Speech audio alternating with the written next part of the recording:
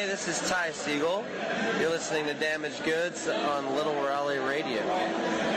Did I tell you? Well, my father's not around anymore, but when I was a kid, I wanted to buy a cassette tape. 10 years old.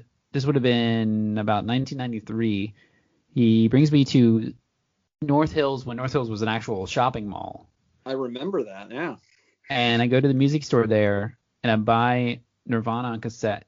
I thought it was like the coolest thing I could have possibly done as a 10-year-old. And, maybe I was right. I bought it, and I get in the car, and he's like, "What did you get, son?" And I say, "Okay, well, I got the new Nirvana album or whatever." And he's like, "Oh, I see you're getting all that acid rock heavy metal now, just like your brother." Even as a 10-year-old, I was like, it's not the 60s anymore. People don't call it acid rock. I was like, it's grunge music, I was like, you don't know what you're talking about. To me, is amusing because I think that was sort of on the tail end of the whole rock and roll music is evil thing. So there's this perception that I was evil, heathenistic, druggy music. It was funny when you talk about the evil music. When I was living in Germany, this was like when I was maybe like 14, 15. My mom would make me go to church youth group because that would make me a better person. One time I went. Didn't work, did it? Yeah, I'm going to hell. Satan's going to be my roommate. I went to this seminar, and it was on satanic music, and it was great. I was flippant and gave zero fucks. But, for example, the band Kiss was a satanic band because their name actually means knights in Satan's service.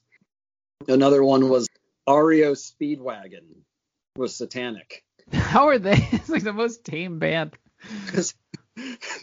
I know. It's like their logo. It's like a sideways halo with the wings. It's like a fallen angel was satanic. Or the peace symbol was satanic. How is that? Because it was actually and I never forgot this. It was a broken cross upside down. So, have you seen?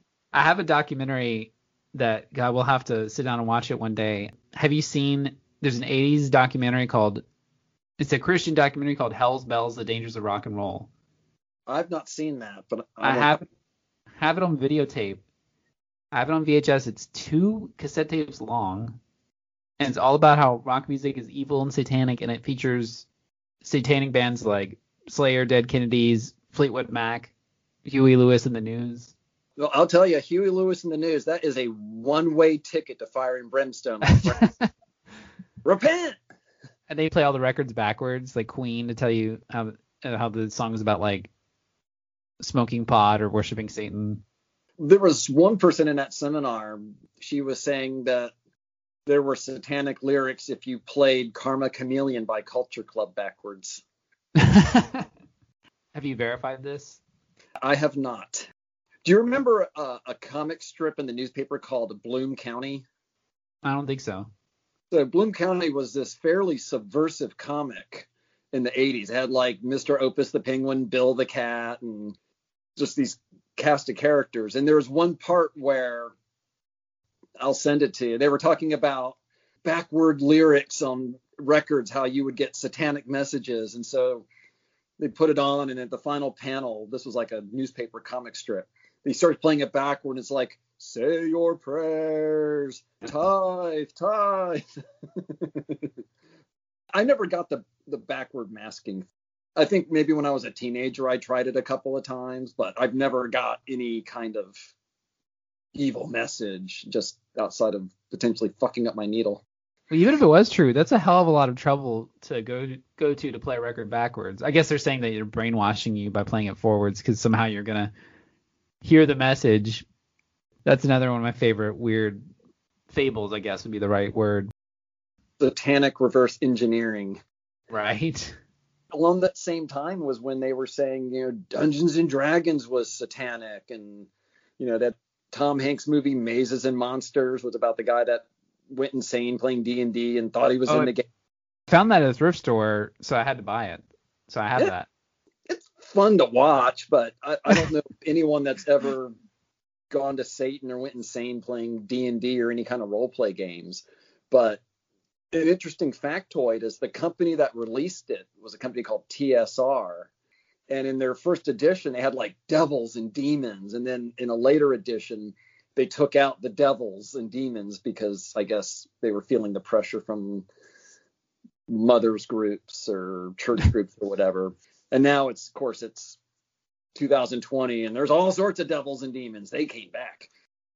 But yeah, they called it the Satanic Panic of the 1980s. So don't be listening to Kiss out there. They're knights in Satan's service. There's a book about the Satanic Panic which I really wanted to read. It sounds very interesting. Also, that show VCR Party, the YouTube show, they tracked down. There was a guy on a local somewhere, I forget where it was, but he was on a local TV show as a Satanist, and his name was Dark Lord Blood. Dark Lord Blood. And they actually went and found he was squaring off on this talk show against a anti-Satanist guy, and he started making like growling noises at him on the TV show to like show how evil he was. And I don't think it was sincere. I think it was just sort of a funny thing he did, but pretty amazing either way. An interesting one along those lines was there used to be this, quote, Christian comedian named Mike Warnke. I heard that a lot when I was in youth group. They would play like his comedy skits. Like he'd tell some pretty clean humor and then use the humor would eventually lead to a story that would lead you to Jesus.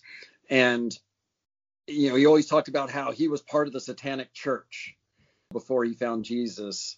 And then some news organization, actually I think it was a Christian magazine, did like a research on him and found out he was just making the whole thing up and he was never part of the Satanic Church and there was no Satanic Church. He was just completely a fraud.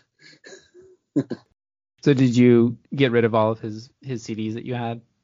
Oh, this was cassette tape. This was before they even had CDs. Oh, well, my stand corrected. Okay, so that's right. You burned all those sets, right? You kids and your CDs and your